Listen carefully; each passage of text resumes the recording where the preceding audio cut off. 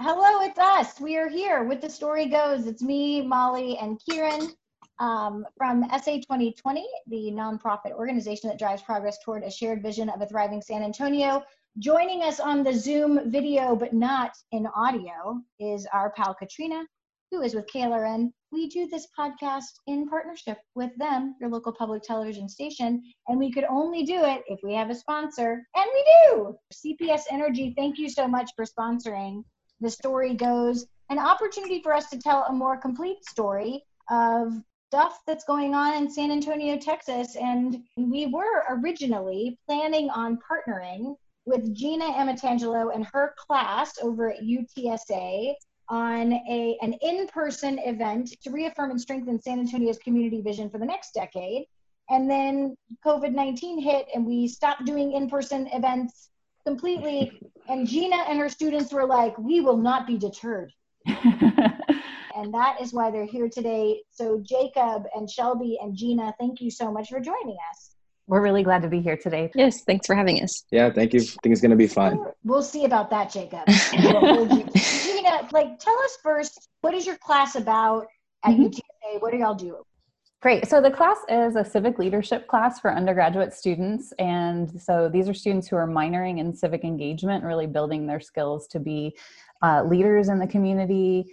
And every semester we focus on service projects related to empowering young people to get involved in the community. And these are undergraduate students, so we think about people even younger than them. So we work with high school students and support them in issues that they're working on and advocating on, and partner with different community organizations. So this semester we had planned to partner, as you mentioned, with SA 2020 to support your community engagement efforts and have the students lead some of the small group conversations at your events. And also we were partnering with a partnership and their Our Tomorrow Network, and we were going to support them in their youth summit as we did last year. But then things changed and we had to adapt, and we came up with a new approach to how we could still engage with the community and the students could still build their skills in leading community conversations. So we have Shelby, one of the students that's in your class. Shelby, tell us more about what is this project? What did y'all end up doing when the crisis hit? Yes, so like Gina said, we had a different project almost completely planned out that we were all really excited about. And then the pandemic hit and our stay-at-home orders were put in place. So they came up with the idea of this Compassion Conversations, which was basically me and some other students from UTSA hosted about 10 or I believe 11 small group sessions on Zoom where we kind of roped in people all across San Antonio to participate. So we really wanted to have a wide range of people. That way, all different opinions, beliefs, experiences, and circumstances could really be portrayed and talked about. So we answered about 3 questions in each session, and everybody who joined and participated was able to answer those questions. I feel like you've basically described civic engagement in a nutshell, which is you just sort of rope people in from all over the place and sort of bring them together. Yes. Which I appreciate. You're sort of describing exactly how SA 2020 started, right, in community visioning, which was having people from all over the place come together around tables and sort of define what the community could look like over the next decade. And I know that your desired sort of outcomes are not only to find out how people are coping today with what's going on with COVID-19, but also to really understand what are the things we want to see in place long term. And I'm interested in what it feels like to have been trained as facilitators for small in-person discussions and shifting now to being facilitators on a Zoom call and how that's working. Yeah, I think about being a facilitator. I think is one that's really important, is being an effective listener. Being able to listen to different perspectives and different aspects of other people have to say, it was just really important. And not only that, but I think to be a good facilitator is just show a level of engagement, like your tone of voice. Some things that really worked with me as a facilitator was me just being vulnerable about some situations that I was going through. And then that helped other people just to talk about some new ideas and experiences that really worked as well. the cool part about me being a facilitator is I was actually engaged with the people, and I really love what, what they have to say. You're like also setting up like how conversations today are so difficult, just generally, right? Like we're in such a weird dynamic also just in our country where we don't really communicate anymore. We just shoot tweets off, or we, right? Like very quickly sort of stop or shut down conversations to talk about vulnerability and like be like, no, I'm actually interested in what you're talking about or interested in your point of view is such a welcome sort of departure from where we are. I'm eager to hear the questions that y'all ask. I think the process of both listening and communicating also oftentimes hinges on the kinds of questions that we're asking one another, right? That prompt us to have deeper and deeper conversations. What are the questions that you pose to the community? Yeah, so like the two main questions we wanted to talk about was, what are you experiencing and observing right now during this pandemic? And then the other one was, how can we demonstrate compassion as a community during this time? But like first, before I talk about this, I really want to thank Professor for what she did. Like we really created a platform where we encourage community members to be vulnerable and to express like their thoughts and concerns. We had parents, then we had just students, and just to see how they the situations that they were dealing with, and just the level of just frustration that was happening. And then also just the uncertainty. We just saw during our community members, they were just really frustrated. And then also one thing that we really like to talk about was human interaction and in isolation. I think a lot of times we take this stuff for granted, having human interaction and just talking to our fellow community members. And then that once the pandemic happened, that situation was taken away from us. But then we also got to talk about compassion as well, and how we can find gratitude now. We saw relationships being rekindled either by parents with their children. And then also we talked about for our students, how their structure, just everything changed since this pandemic happened. Like they would be so used to having lectures, and they would be so used to having an order, and then now the structure was taken away from them. And now it's just, there's a sense of ownership where these students have to hold themselves to, whether it's turning in an assignment or just, being available in class. And parents were talking about how they have to be teachers now. And it was just so funny. Being a teacher, like it's a big deal. And then we saw levels of gratitude to it as well. By being able to talk on Zoom and be vulnerable, they were able to express their concerns and express some things that, they were struggling with.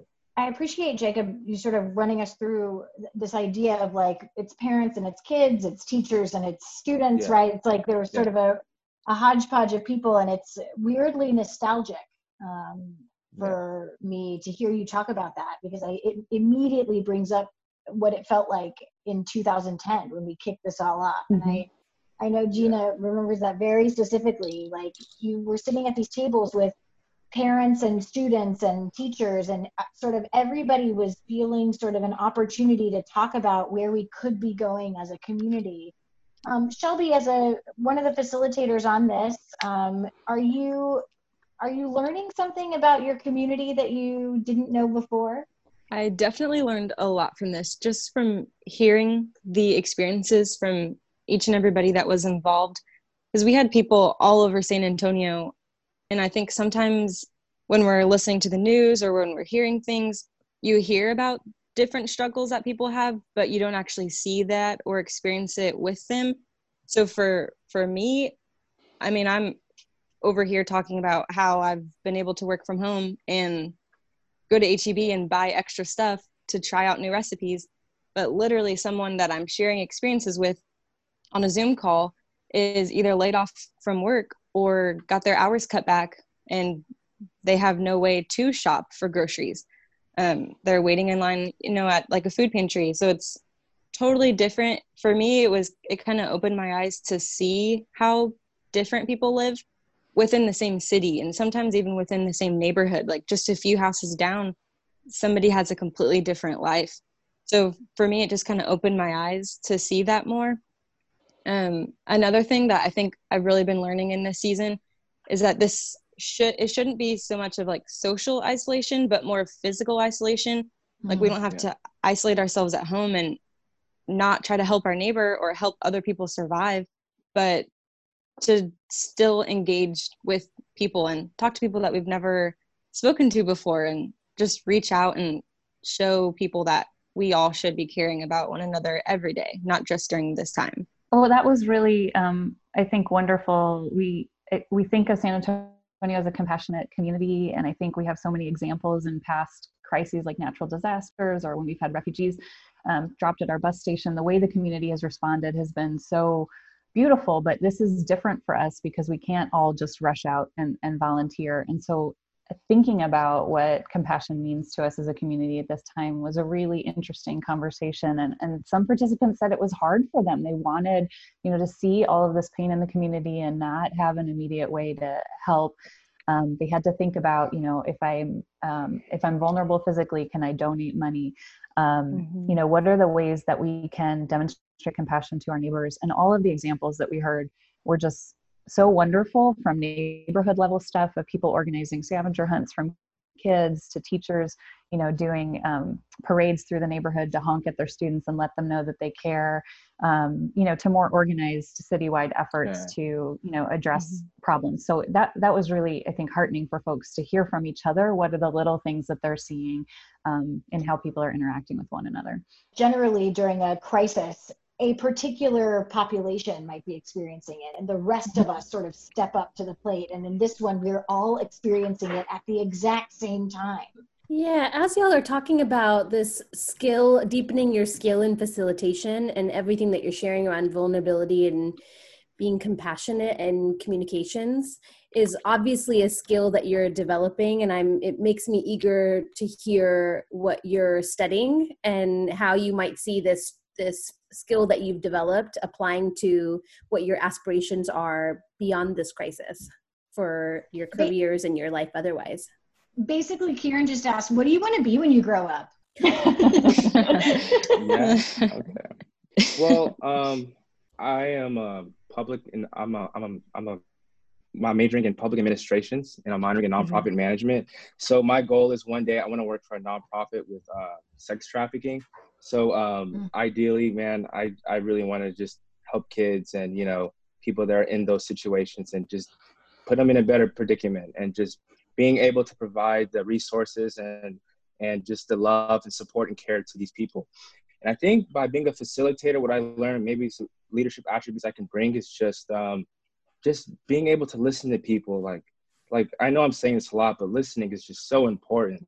Just being in an environment where people's voices are heard, and they don't feel neglected. And I feel like as a society that sometimes we can feel neglected and we can feel unheard, but it's just and it's just taking the initiative, right? And I think that's what's part of being a good leader.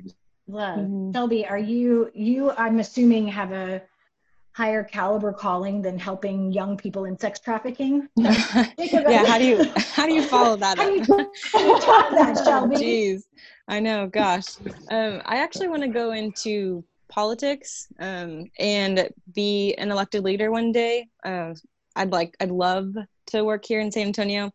We'll see where life takes me and my family, but nonprofit work has really always been something that I've been passionate about because of growing up in San Antonio. You see it everywhere. And that's something I loved about living here pretty much my whole life. But for my own career, I'd love to go into politics and try to maneuver where money goes, and try to make sure it goes to places that really need it. And yeah, I guess that's as far as I've gotten in my life. Even facilitating these, we talked about it in class earlier today, that facilitating has really taught us a lot in terms of going into your career after school and trying to be a leader in whatever you do. I feel like that's something that we've been learning a lot from our class. And even I think one great example that Gina, you actually mentioned today earlier in class, was that the act of listening is even an act of compassion. That was a good one. Yeah. Yeah, creds to Gina. That was her line. That was actually one of the participants in our conversation said that. I was just really? Wow. Just passing along wisdom. Yes. Exactly. So what's next?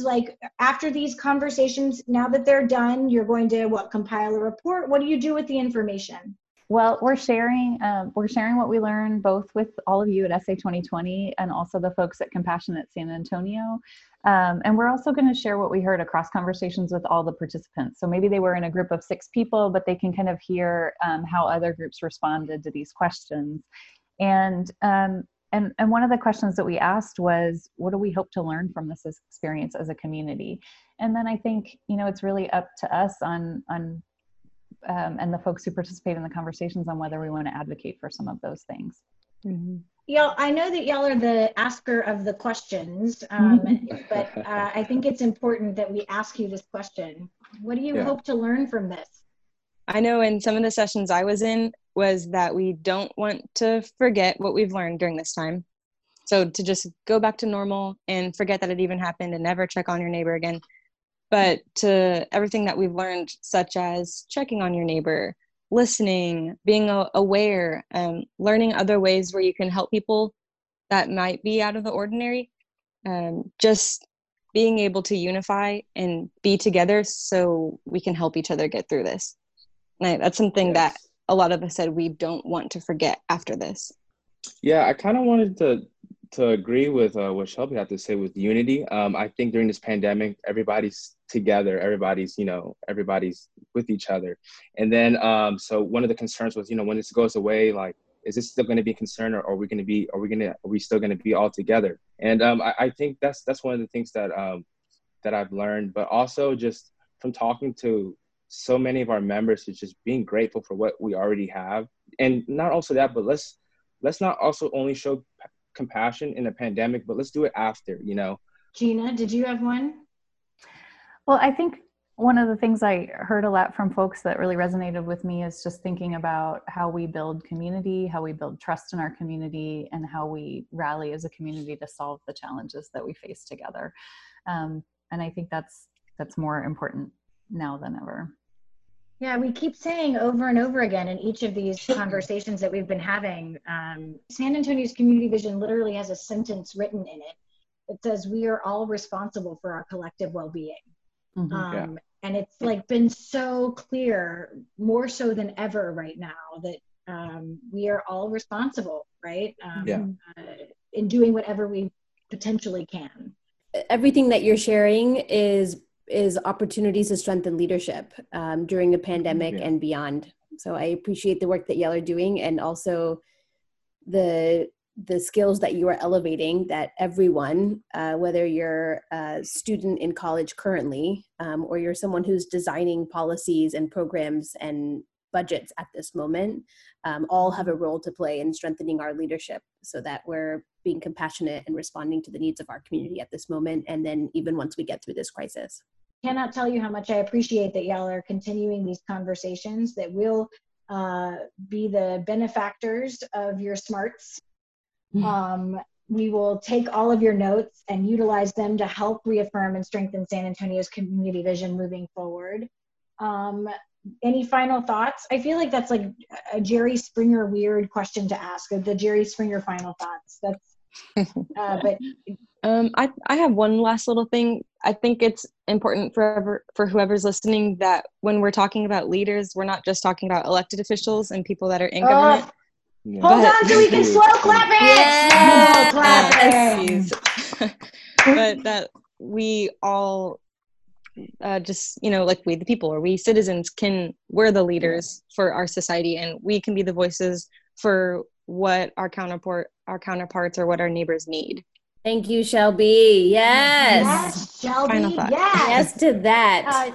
You can vote for Shelby in another couple of years. Yes. And it doesn't matter. You can vote for her right 2030. now. She's a leader. There you go. Oh, 2030. She's already got it. It's on the book. Maybe. Who knows?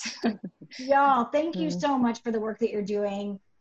Yes, to everything that you just said. A leader is a leader is a leader is a leader. And it doesn't matter if you are elected to be that or you are just that. And thank you for just being that, y'all.